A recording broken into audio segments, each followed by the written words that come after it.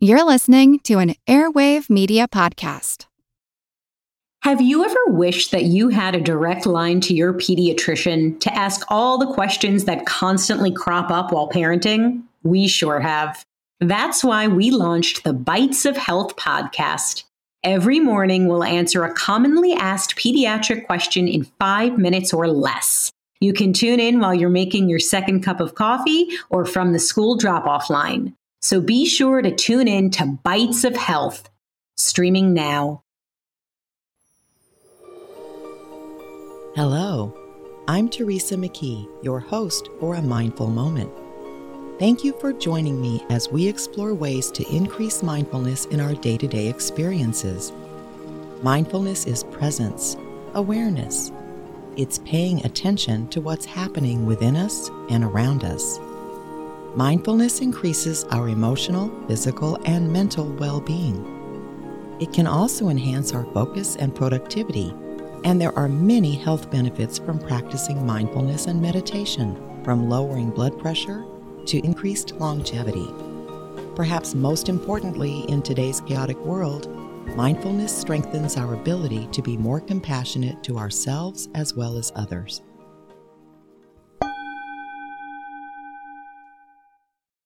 As the political season heats up here in the States, I've been somewhat dumbfounded about the direction we seem to be headed.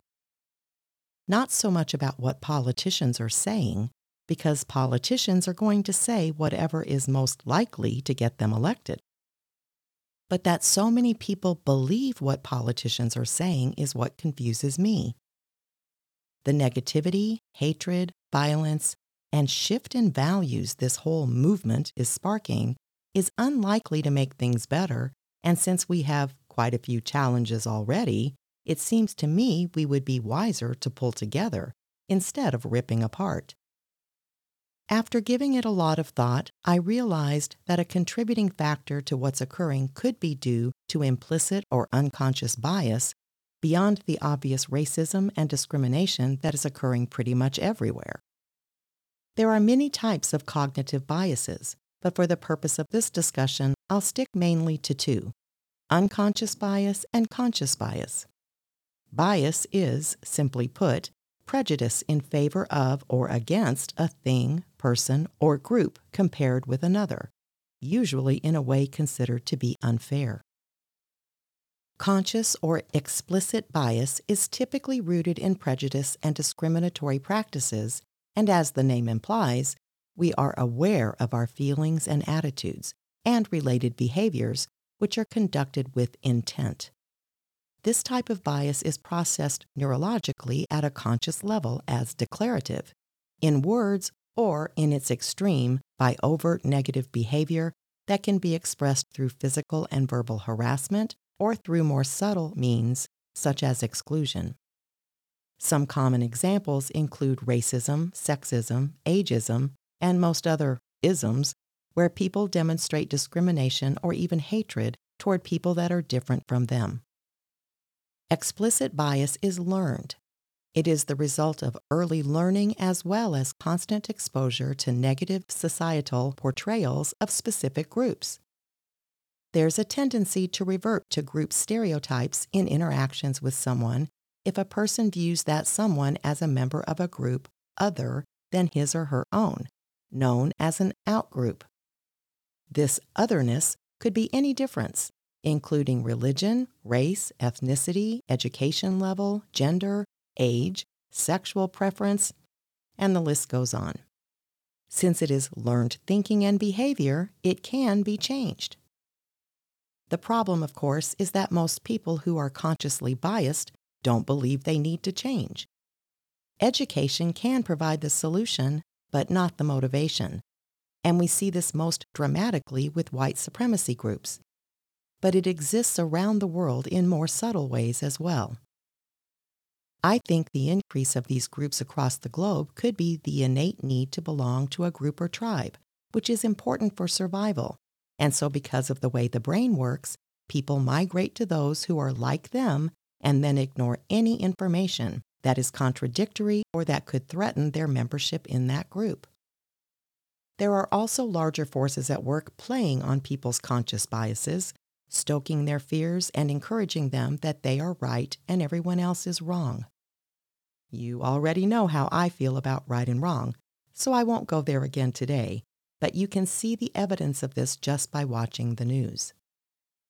I may have an explicit bias towards consciously biased people, as I don't think they're the type who would be interested in mindfulness, although I have no facts to back that up, just a stereotype. But I do know that we all have unconscious biases, which can be just as dangerous, and that is something we can address through mindfulness. Implicit or unconscious bias operates outside of our awareness and can be in direct contradiction to our conscious beliefs and values. What is so dangerous about implicit bias is that it automatically seeps into our thoughts or behavior and is outside of our full awareness. We believe something, but unconsciously we don't. We continuously run unconscious automatic thoughts, and these automatic thoughts affect the approximately 35,000 daily decisions we make chock full of implicit bias. This is a function of the brain designed to increase brain processing efficiency and protect us from danger. But in reality, implicit bias can interfere with decision-making, hiring practices, clinical assessments, and a myriad of other actions. And everyone has it to some degree, regardless of race, ethnicity, gender, and the rest of the list. This isn't to say that everyone is necessarily prejudiced or inclined to discriminate against other people. It simply means that our brains are working in a way that makes associations and generalizations, and that most of us are unaware of it. As the brain is continuously processing information driving the decisions we make and actions we take, the concept of the association principle comes into play. Upon receiving any kind of information, the brain instantly searches for links, patterns, associations, and relationships with the knowledge it already has stored. This principle is at the very root of the racial disparities and gender inequalities that exist in our societies. It results in our tendency to associate unrelated information, prioritize information that is in alignment with our existing beliefs, and to focus on dominant information while ignoring relevant information that isn't easy to recognize. As a result, we tend to classify people, events, and ideas into categories that emerge out of stereotypical mixtures of their traits and features. Neuroscience indicates that the brain also has a unique ability to differentiate between those who are similar to us, or our in-group, from those who are not, or the out-group, which I do suspect is part of what's contributing to so much of the tumult these days. Implicit bias is also a result of the brain's tendency to try to simplify information, because we're inundated with more information than we can process. Mental shortcuts make it faster and easier for the brain to sort through all of this data. But unfortunately, this stereotyping and categorizing of outgroups only strengthens our implicit bias. Our experiences and social conditioning also play a role. Implicit biases are influenced by experiences, although these attitudes may not be the result of direct personal experience. As with explicit bias, cultural conditioning, media portrayals, and how we are raised can all contribute to the implicit associations that we form about the members of outgroups. The key feature of implicit bias is unconscious or automatic thinking.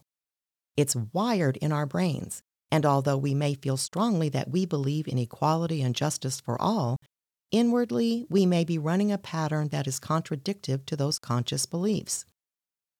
When we're faced with understanding or acting on complex information, our cognitive systems go into action to simplify the effort through categorizing or stereotyping, rather than processing the individual details of the situation.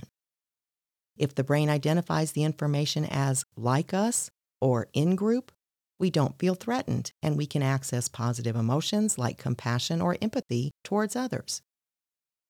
But if the brain determines the information is not like us or is an outgroup, differential treatment ensues, from reduced interest and empathy to tripping the amygdala to send out the fight or flight response. So are we doomed to permanent division and distrust and even worse? Fortunately, no. The most important step in reversing or minimizing implicit bias is awareness that we have it. We all have it. Once we accept that we do indeed have it, we can take steps to reduce it, which could include specific trainings or education, but another proven antidote is mindfulness. Research shows that mindfulness and meditation can result in relying less on previously established associations. Through mindfulness meditation, we focus on the present and learn to view thoughts and feelings non-judgmentally as mental events, rather than as part of who we are. This in turn allows us to understand and reflect on these events as fleeting moments that are separate from self, which reduces our natural tendency toward reaction and automatic assessment. Studies also suggest that mindfulness meditation minimizes both the impact and influence of past experiences on the present moment, like the inclination to rely on past information to solve current problems. By decreasing reliance on past associations in memory, mindfulness is thought to free people to choose actions more thoughtfully and with less bias from those past associations. A brief 10-minute mindfulness meditation was shown in a recent study to reduce implicit race and age bias, in part as a result of a reduction in the automatic activation of negative associations. The meditation wasn't even specifically directed toward the remediation of bias or for any purpose other than to be mindful. Other mindfulness practices that can reduce unconscious bias include focusing on seeing people as individuals. When you catch yourself thinking stereotypically, simply turn your attention to the uniqueness of the individual or group that you're interacting with. Remember not to judge yourself. Just acknowledge that your automatic thinking might have taken over and gently return it to the present moment and situation. You can also try adjusting your perspective. How would you behave or respond if you were in the other person or group's situation? Keep in mind, too, that yoga, breathing exercises, or any contemplative practice can increase mindfulness, which allows you to be more aware of your thoughts and actions.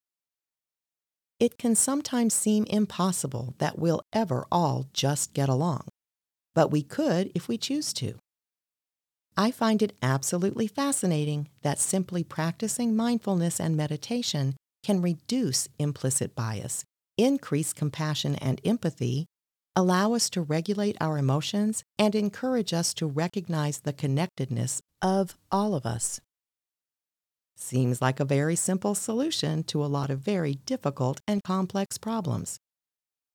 Consider what a difference you could make for yourself and others by practicing and modeling mindfulness in your home, company, or community. Sharon Salzberg said, "Mindfulness isn't difficult. We just need to remember to do it." I hope this serves as a good reminder.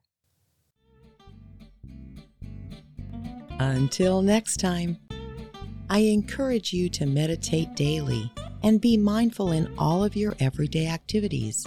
Simply bring your full awareness to the present moment to build your mindfulness skills, paying attention to every detail of what you're doing, from washing dishes to work tasks to taking a walk.